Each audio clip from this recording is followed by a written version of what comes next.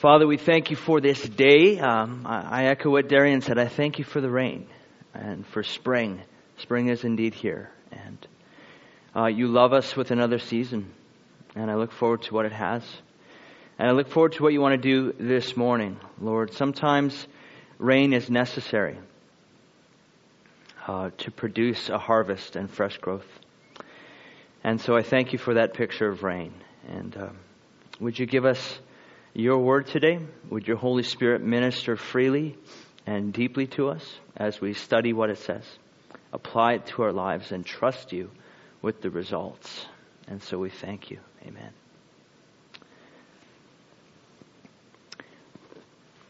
So by faith, I put a block here. One, because it's a beautiful little art picture, and two, because it really speaks to what I want to say. It's the deepest meaning of what I want to talk about today. And I may not hit it in that exact phrase, so I want you just to keep this in mind as I'm talking, as a bit of a prop. So today we're going to be in John chapter 8. If you would turn there, that would be helpful. Because I just need to explain a little bit about John chapter 8 before we move on, so we can just get everything out into the open. If you look in your Bible, there's little footnotes about John chapter 8 that tell us that it wasn't in the original text. In fact, John chapter 8 from 1 and to 11 wasn't in the first 5 centuries worth of manuscripts on the Gospel of John. It wasn't quoted by church fathers until the 10th century. And when it did start finding its way into the Bible, it ended up in 3 different parts of John and 1 part in Luke. So they weren't exactly sure where to put it. Now I've read up on this, and the story of John chapter 8, 1 to 11, the adulterous woman, we know this story well for the most part. I think we enjoy this story. We appreciate the truths that are in it. The story was probably a footnote. It was probably spoken orally, passed down generations. Probably spoken by somebody who saw it and wanted it remembered, but it didn't end up in the Gospel of John that we know today originally. So we can do 2 things with this. We can discount everything that it says because it wasn't there originally and I can't take any sort of truth from it. Or we can see it for what it is, which is a beautiful, accurate, emotional picture of the gospel of Jesus and what He came to accomplish. It's a beautiful story. And it hadn't made it there originally. But the gospel truth of it is there all the same. And we're going to look in every verse that I talk about that isn't from John chapter 8 is pointing to the reality and the truth that is in this story. And we can accept as Jesus' divine will and purpose for our lives. One of the overwhelming emotions and themes of this story is compassion. And that's what I want to talk about today. The compassion of Jesus Christ in our lives. Do we know compassion? Do we walk in compassion? Have we experienced the compassion of the Lord? Compassion is a wonderful motivator. It will take us to lengths that we would have never gotten to on our own. It made Teresa a mother. Just compassion in itself. It can propel us to do all sorts of beautiful and selfless things for the kingdom. It can motivate us to take in a dog for a loved one that is very large and howls like a wolf when it's homesick the very first night, which was last night. It was like a wolf, this dog, in my home. But you know what? Two things on that. It was a sweetheart this morning, so joy comes in the morning, and that's fine. But compassion causes us to do selfless and wonderful things for each other. And I had to remember that again. I almost wondered if this was going to discount my sermon when the howling was in full effect yesterday, but it has not, and so we are good. Let me read the text to you. If we could get the text on the screen as well, please. I think it's just 7 to 11 on there, but that's fine.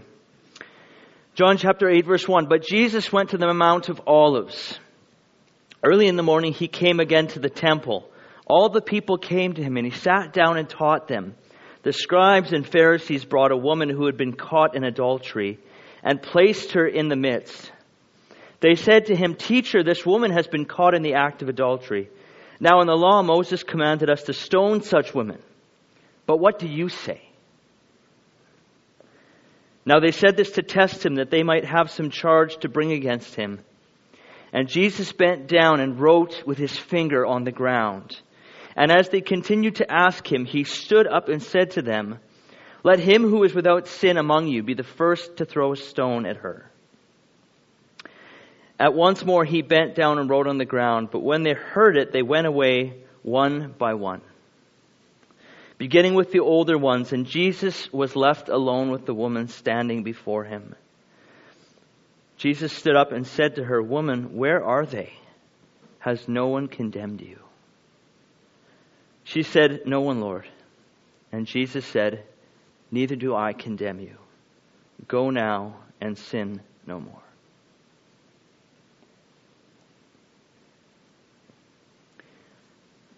Before this passage, Jesus was in the same arm wrestle with the Pharisees and the other leaders. The latest thing that he'd done in 2 chapters earlier in John chapter 5 is he had the audacity to heal a man on the Sabbath. And the battle with the Pharisees was on doing good works on the Sabbath. He says in John 7:21, "I did one work, and you all marvel at it. Moses gave you circumcision, not that it is from Moses, but from our fathers, and you circumcise a man on the Sabbath. If on the Sabbath a man receives circumcision so that the law of Moses may not be broken, are you angry with me because on the Sabbath I made a whole man's body well? Do not judge by appearances, but judge with right judgment." It's the same battle with the Pharisees. It's the arm wrestle for power, for authority, and for hypocrisy that went on and on and on between Jesus and the other church leaders. But the issue is authority. The issue is law versus people. Rules versus relationship. That was always the issue. And it's a beautiful and appropriate precursor to John chapter 8, because the battle here again is rules versus relationship. Today I want us to know that the compassion of Jesus is the only victory to our own condemnation. Now maybe it's just me that struggles with condemnation from time to time. Maybe this isn't for any of you guys. Maybe I'm the only person who gets condemned. But if it all of a sudden is, by chance, something for you guys, the only way through condemnation is to fully know, fully embrace, and fully accept as the only truth Jesus' compassion for us. That's where it starts. That's ground zero. In many ways, this picture with the woman in the temple is ground zero. It is a picture of everyone's ground zero in the battle of condemnation. And so we should talk about that, because I think it's appropriate and I think it's necessary. So there are a couple of different people that we can really identify with in this story. One of them's not Jesus, all right? So we can really identify with the Pharisees, the leaders, the Sadducees, and we can really identify with the adulterous woman. Even if you're a man, you can still identify with the adulterous woman, okay? Because both of these people had the same core issue in that they were living with the identity of condemnation and the fruits that represented. They weren't living in the compassion. They weren't living as children of God. They hadn't accepted that or really used that as their identity to move forward in. The Pharisees dragged this woman out of her house, caught in adultery. How they caught her, right? Okay, and so they pull her out of the house. They don't bring the man. By law, you had to bring both. You had to have witnesses, right? Deuteronomy says that both parties in adultery should be put to death. Yet they only bring the woman. Where does the man go? The law says we should stone her. This was the question of the Pharisees. Jesus, this lady needs to be stoned, right? That's what the Bible says, right? If you say you wrote that thing, how are you going to go against it? She's right there. We saw her. We didn't really look because that would be sin, but we saw her committing adultery. Right? By the way, there's lots of Pharisee in us, so just, it's all right. Okay? They were trying to trap Jesus. There was no good answer. If Jesus said, yeah, you should stone her, they would have gone to the Romans and said, did you know that Jesus is breaking your law where the Jewish people aren't allowed to actually issue a death sentence? Because the Jewish people weren't allowed to kill somebody under Roman law. Okay? The other side of that is, you're going to pardon her? She's guilty though. The Bible says, so you either go against the Romans or you go against the Bible. Those were the choices that they gave to him. Do you notice that none of this was about the woman? That's nice, on the worst day of your life, being caught in adultery. The dessert of that meal is you get to be a pawn in a political power play in the busiest day of the temple, which is during the Feast of Booths. This story is right after the Feast of Booths. Everybody's in Jerusalem. Everybody's in the temple. And the woman gets to be a pawn. A guilty pawn, but a pawn all the same.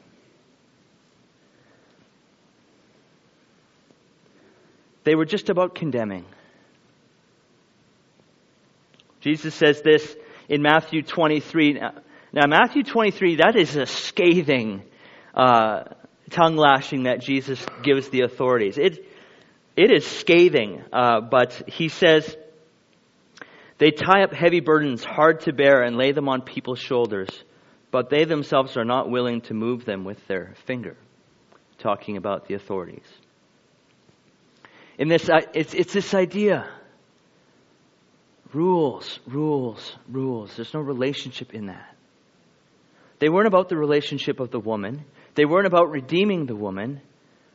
They were about getting their point across. Very publicly. They were concerned with rules and traditions, right and wrongs, power and status. This was their game.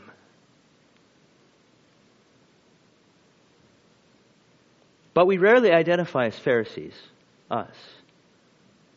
Maybe we do. But I believe that there is a little bit of Pharisee in all of us. Church, do we keep score of right and wrongs? Do we judge how we're doing based on how somebody else is doing? And if somebody else is doing maybe a little bit worse, then we're feeling a little bit better. Are we keeping score? Are we concerned with what people are doing more than how people are doing? There's a difference. What people are doing, how people are doing, where do we land in that? Do we wait for crowds or publicity or backup in order to confront somebody else? In order to make our point? Do we wait until there's the most people listening that we can add our last little comment? It's strategic when we do that.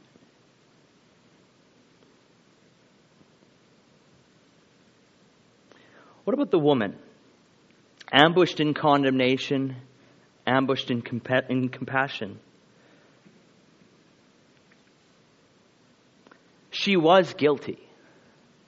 She had been caught in adultery. Was this the first time? Was this the 10th time? Was she planning on this being the last time?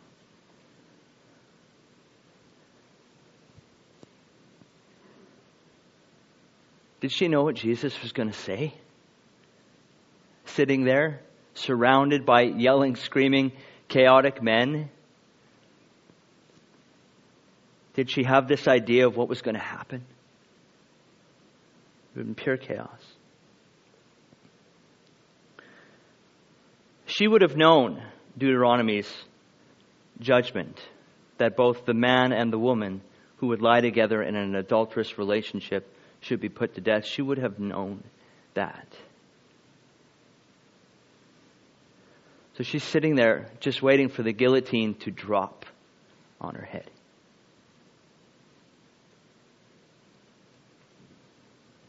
Everything's all set up. Everything's ready. How often do we find ourselves waiting for the guillotine to drop on our own head between us and the Lord?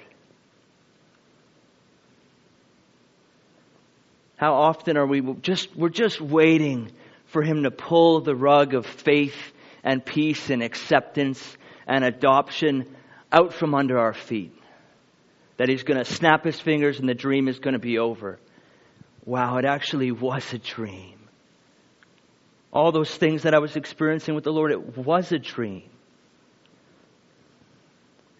Condemnation tells us this can't last. It can't possibly last. And do you know why? Because you don't deserve it. You're not worthy of such a beautiful, good thing that the Lord has for you. You can't nearly expect this to continue. The ride has to end at some point. This is what our condemnation says. And the influence of condemnation is widespread. Yes, the devil is the accuser. Yes, the devil is the father of lies. But he has many very effective avenues in which to reach us. Including the media, our workplaces, society in general, our friends, our family, and yes, even our church family. And yet the most painful and effective condemnation generally comes from within.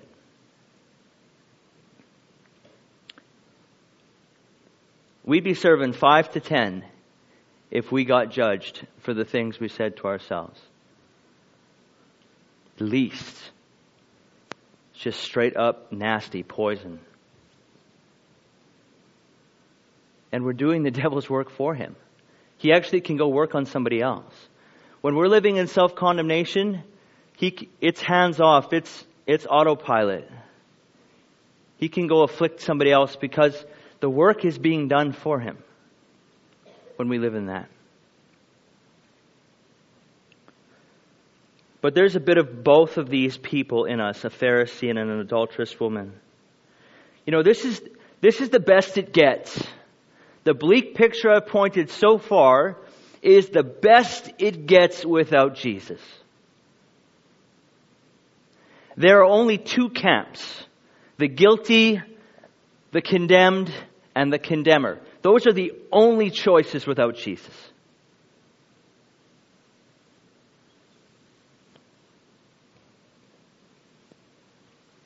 And they're byproducts of us not knowing or receiving anything of compassion for ourselves.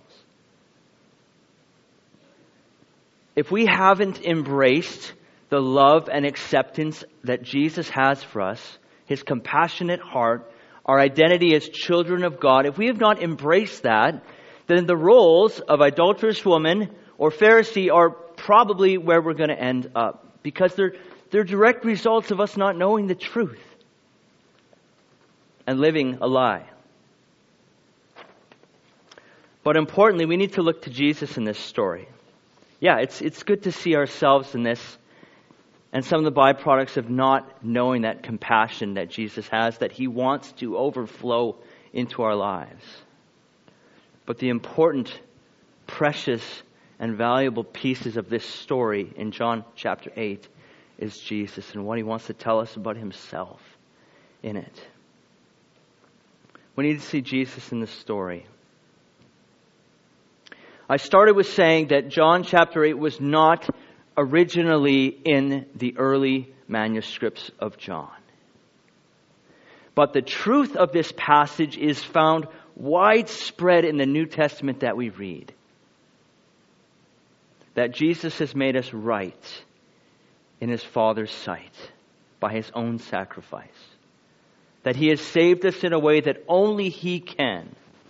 That we were truly guilty. It wasn't sort of guilt. We were all the way guilty in our sin. Totally helpless to do anything to redeem ourselves. And that's when Jesus came. This story is a representation of the truth and the beauty of the gospel that's relevant in each of our lives.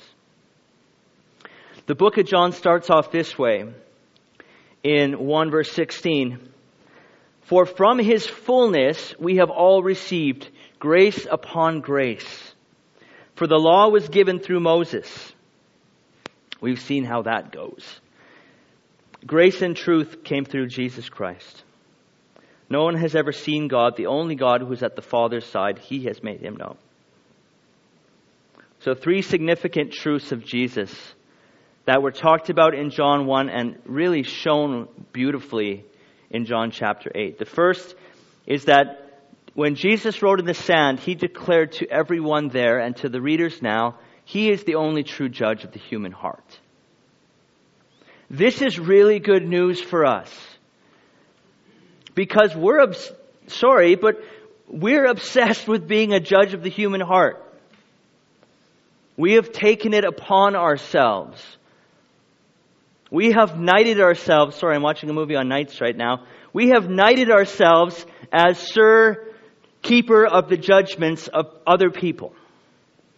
It's a horrible name for a knight, but it's true.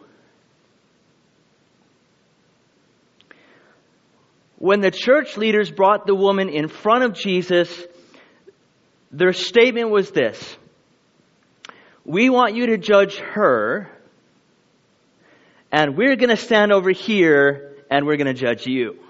So, ready? Action. And they wanted to see. Their whole purpose was to judge Him. This is deeply ingrained value in people's unredeemed hearts, is to judge the things around us. It's people, it's media, it's food, it's events, it's how many jokes are in the movie. It's everywhere. We're always judging. Jesus bent down and wrote with His finger on the ground. As they continued to ask Him, He stood up and said, "Let him who is without sin among you be the first to throw a stone at her." Once more He bent down and wrote on the ground, and when they heard it, they went away one by one, beginning with the older ones. It's amazing that it's peculiar, Jesus' response to calmly kneel down and write on the floor. I mean, this isn't Trivial Pursuit they were asking of Him. If you could answer, is Japan farther or Australia? It wasn't some little question. This was a deep, deep question that they were bringing to Him very publicly, very spur of the moment. And He calmly kneels on the ground and starts writing in the dirt. Could he have been writing the 10 Commandments? Yes. Could he have been writing the people's own sins? Yes. Could he have been writing the accusation? Yes. We don't know what he wrote. We know that his response was to sit and write and then to ask them a simple question. Who of you is qualified to really judge another? Back to these rules again. It says this in Matthew 7, "Judge not and you will not be judged. For with the judgment you pronounce, you will be judged." That is a scary thought. That's a scary thought. Why do you see the speck that is in your brother's eye, but you do not notice the log that is in your own? See the size difference there. You hypocrite, first take the log out of your own eye, and this is to me what's really important in this, and then you will see clearly to take the speck out of your brother's eye. Jesus is saying, because of our own indwelling sin, because of our own brokenness, not only are we not qualified to judge, we're incapable of judging correctly. Because we don't have the ability to actually see what's going on with the log that's stuck in our own. He says, before you judge anyone, which you're not able to because you can't see out of the big block in your face, take that out because you don't know anything that's going on. In fact, you're probably seeing your own sin in somebody else. Do you see how that works? If I have a log in my eye, I'm seeing logs everywhere. Am I wrong?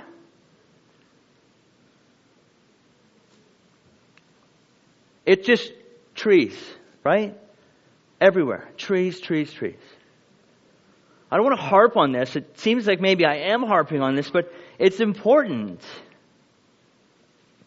We're incapable of judging correctly because our vision is so skewed. And Jesus is saying, this isn't your job. Nobody's asking you to do this.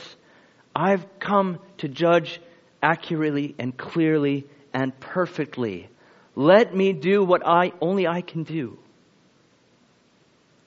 But it's the passion we have in our judgments.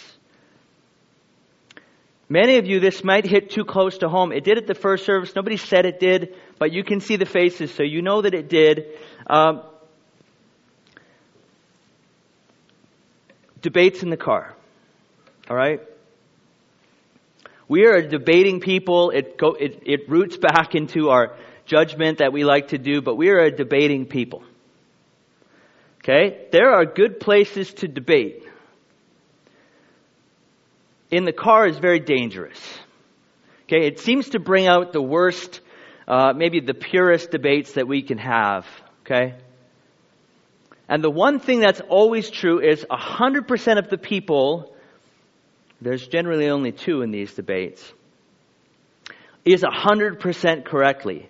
They will put the title and deed of their mortgage and their vehicle on this discussion. They are right. The conviction we have in the judgments that we see, it's really quite admirable. But that's a steep fall because somebody is going to have to lose all the things that they were all in on in their bet. Okay, but we have so much conviction. And it's only Jesus that is ruling correctly. And He came to do that willingly. The second thing that this shows us about Jesus is how He forgave the guilty party. And this is really the encapsulation of His gentle compassion. Because as I said before, the woman was guilty. She had done the crime, as far as we can tell. Verse 9, and Jesus was left alone with the woman standing before Him. Jesus stood up and said to her, Woman, where are they? Has no one condemned you? She said, No one, Lord. And Jesus said, Neither do I condemn you.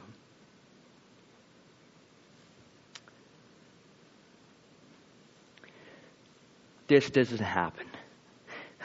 This response doesn't happen. Ever, ever, ever. This is not what Jesus is supposed to say. This is not what anyone expected. This is not what the law told them that was the necessary response or even the gracious response. This was not supposed to happen. And yet this was the story for the woman. And the good news is this is the story for each of us today. The first time we met Jesus, we were in the exact place of the woman. Fully condemned, all the way guilty, just waiting for the blade to drop. Some of us were so lost we didn't even know that we were waiting. And the truth of Jesus is the same. This is where we first met the Lord. Condemned. Guilty. Waiting for the ruling to come. And this is what Jesus keeps telling us. He says, Calvary Chapel, who is here to condemn you? Where are they? Where are your accusers? Where have they gone? Because they're not here anymore. He says, neither do I condemn you. Have you heard that? Have you heard that for yourself? Have you heard Jesus say, neither do I condemn you? Have you looked into His eyes as He's forgiven your deepest, darkest sins?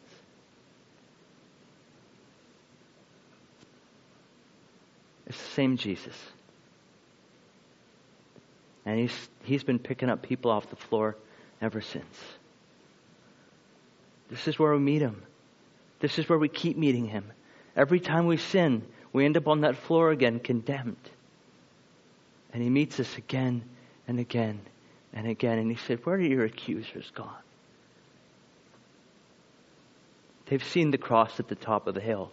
They can't come and bother you anymore.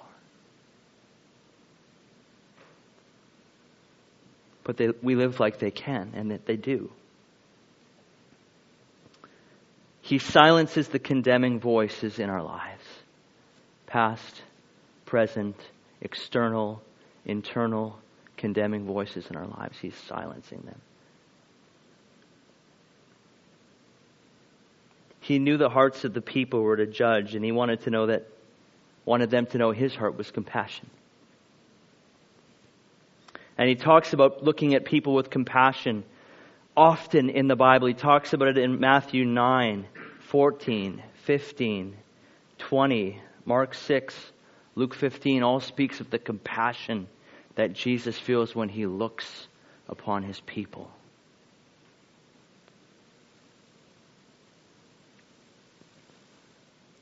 Lastly, what this tells us about Jesus is in His final kind of conversation with her. He says in verse 9, go and sin no more. This is an important aspect because we can think that Jesus is just this loving, soft teddy bear that is issuing out get out of jail free cards. It's just always good, always good, always good. And the truth is that Jesus is always good and He's always forgiven. But He sends us off with something to do, and that's the reality of our forgiveness. When Jesus says to the woman, go and sin no more, He's not saying never sin again. He's saying accurately live in the freedom that I have given to you that had nothing to do with what you brought to the table. It's a freedom that we embrace when Jesus accepts us and receives us and forgives us and cleanses us in His deep, perfect compassion. When He calls us sons and daughters of God. Our life is a representation of that truth. And to sin no more is not to be perfect. We can never do that. But as we grow in Jesus, we live further and further in the truth of what He's done for us. As we get freer and freer. It's a life of freedom. It's a life that's accurately living out of the truth of what Jesus has done for us. He says this when He sends out the disciples. He says, "You received without paying, give without pay." Freely received, freely give. That's how He wants us to get up off the floor and to walk away. Giving freely of ourselves, knowing of how much He's done for us. It's important that we don't forget. It's probably just me, but it's easy to forget the last time we really got our knees scuffed. It's easy to forget the last time our pants were really, really dirty with the dirt and grime that was on the floor that we were fully condemned in. It's easy to forget that.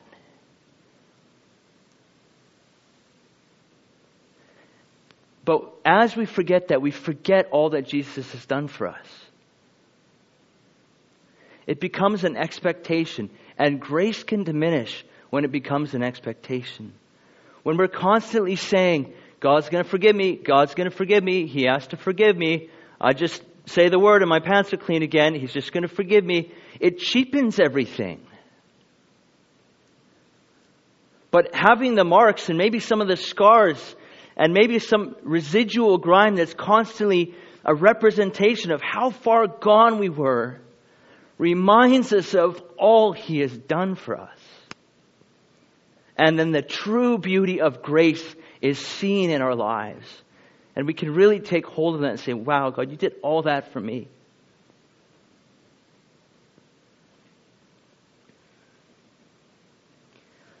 And this getting up, this sinning no more, this walking out of the truth, it's like a wobbly little deer sometimes. You see those baby deer and it's like, I just sneeze on that thing, it's going to fall over. Right? Or they take one wrong step. And we're wobbly, we're knock-kneed when we first get up off the floor. We're stiff, we don't walk too well, we don't move too fluently. That's not the point. Jesus says, you walk in the freedom that I gave you. And if it's a little wobbly, that's going to be okay. We're going to work on that. Now, just to go back to condemnation really quick.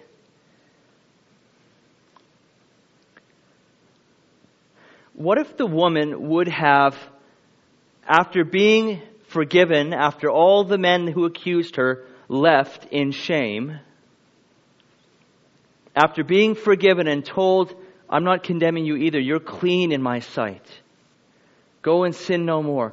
What if the woman would have got up, walked a few steps, thought this is too hard, and went and laid back down? Like purposely you would have went back on the floor.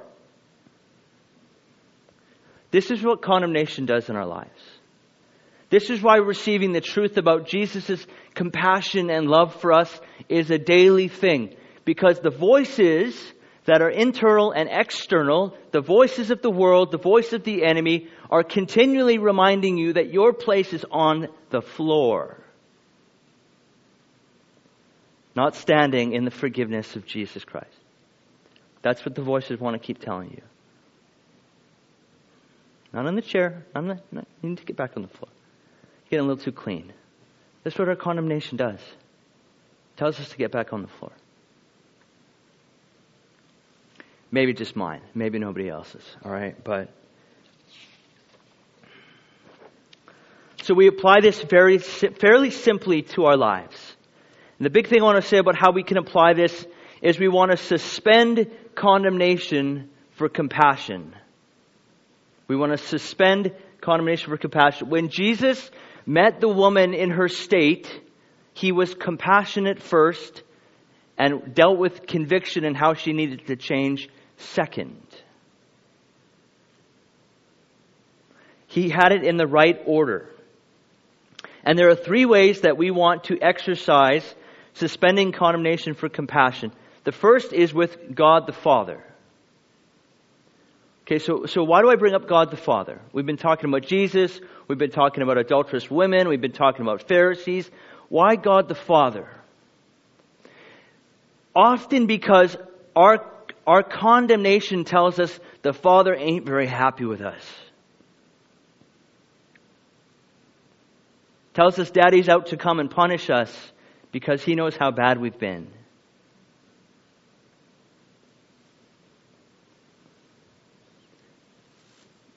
And this was one of Jesus' deepest passions, is that we would know the love of the Father. Everything He did was to mirror and show us who the Father really was. We're good with Jesus being gentle. We're good with Him accepting us. That's pretty clear. But the Father, there are lots of stories about Him, and they weren't very nice. And He seemed really vengeful.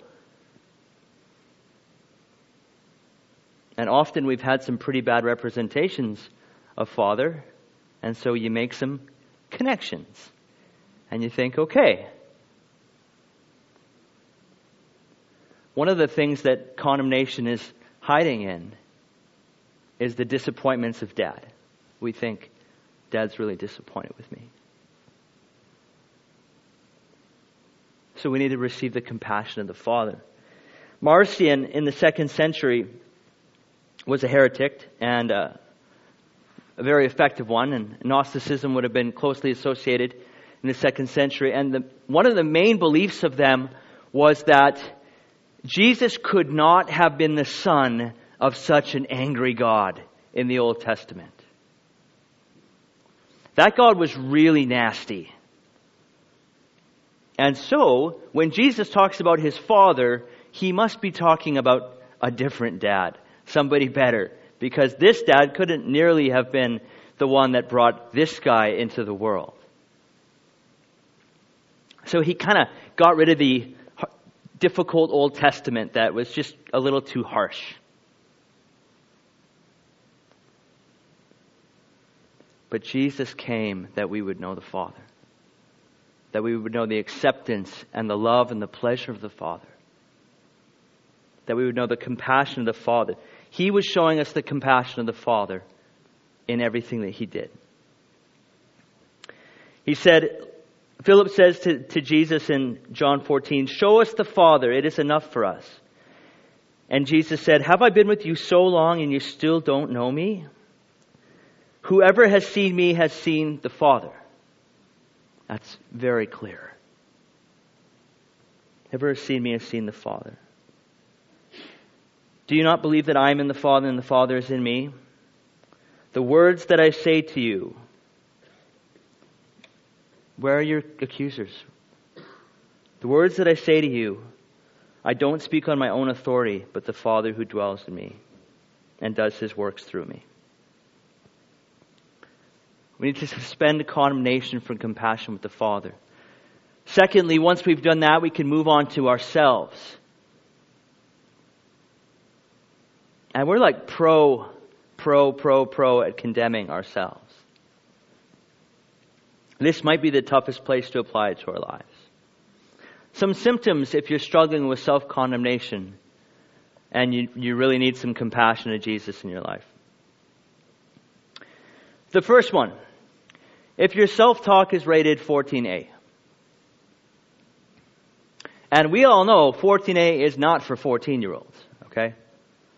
Okay? Like, it's not for 35-year-olds. It's for nobody whose age is in here, okay? 14A is nasty, okay? If your self-talk should be rated 14A,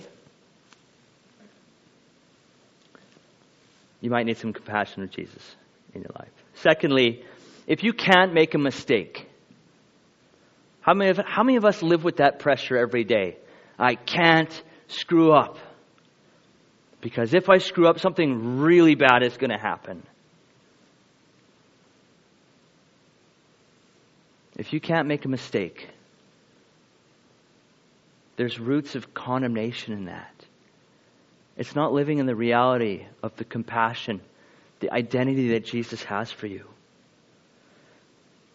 If it's all discipline and rules in your life, if your life is so buttoned down, so 90 degrees, so right angles, so many rules, so many disciplines,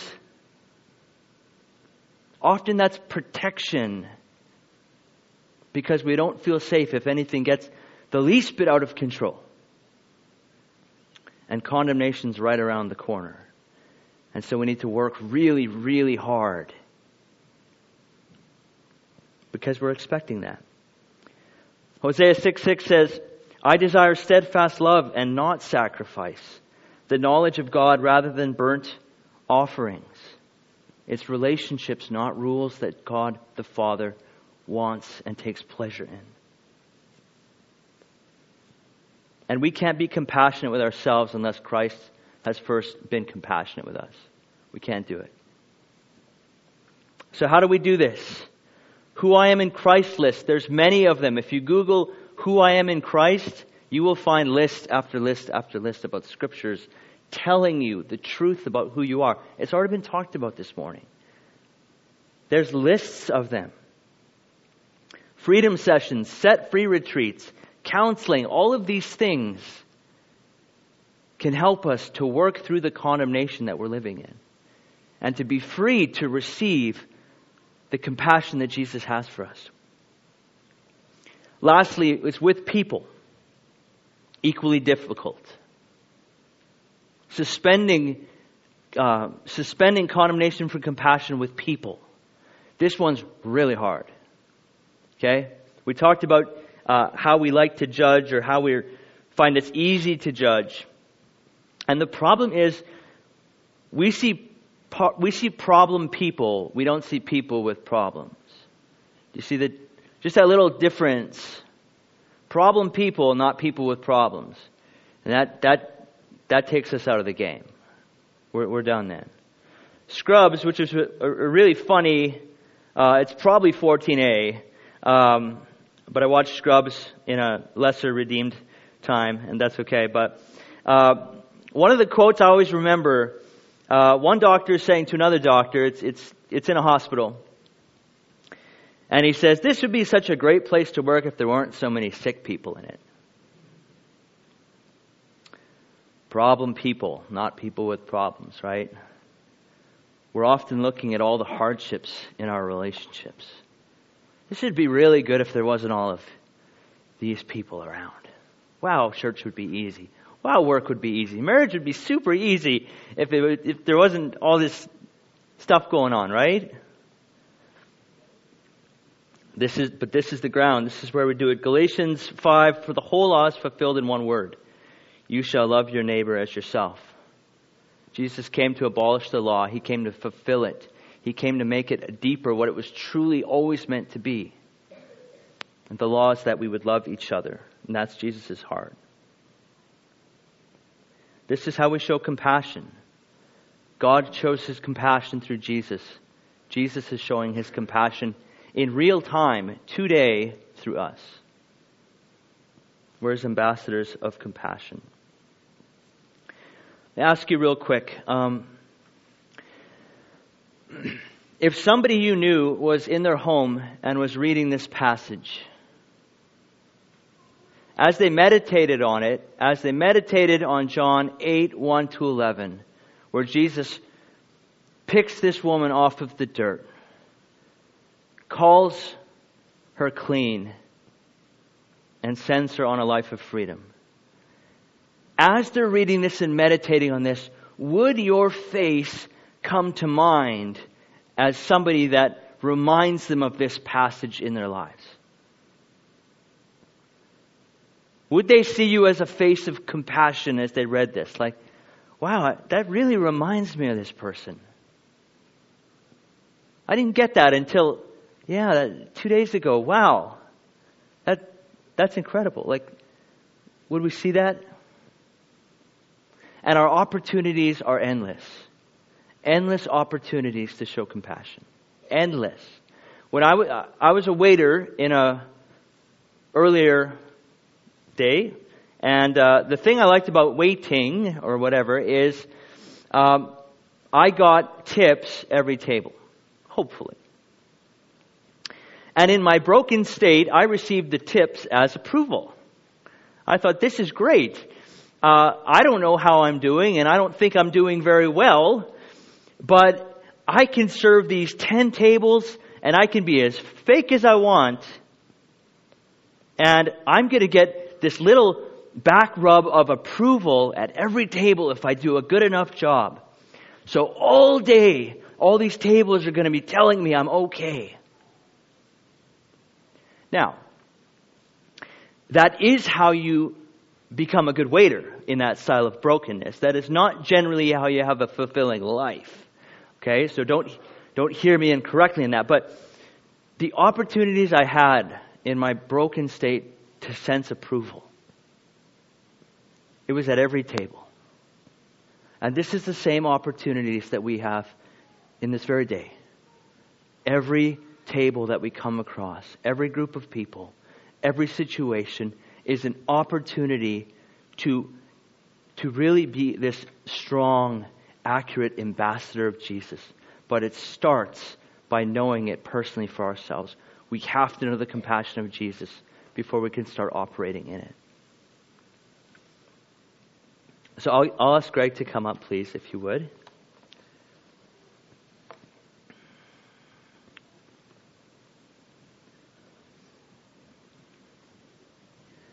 God seen in Jesus, Jesus seen in us. And it's this compassion that we can give.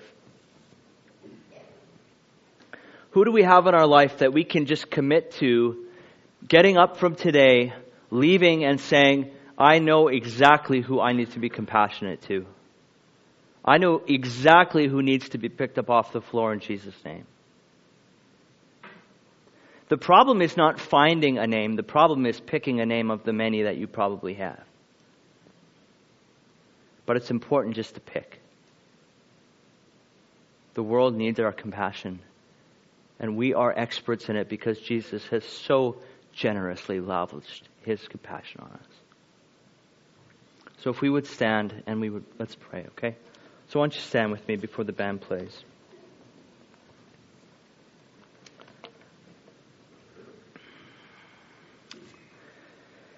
Lord, I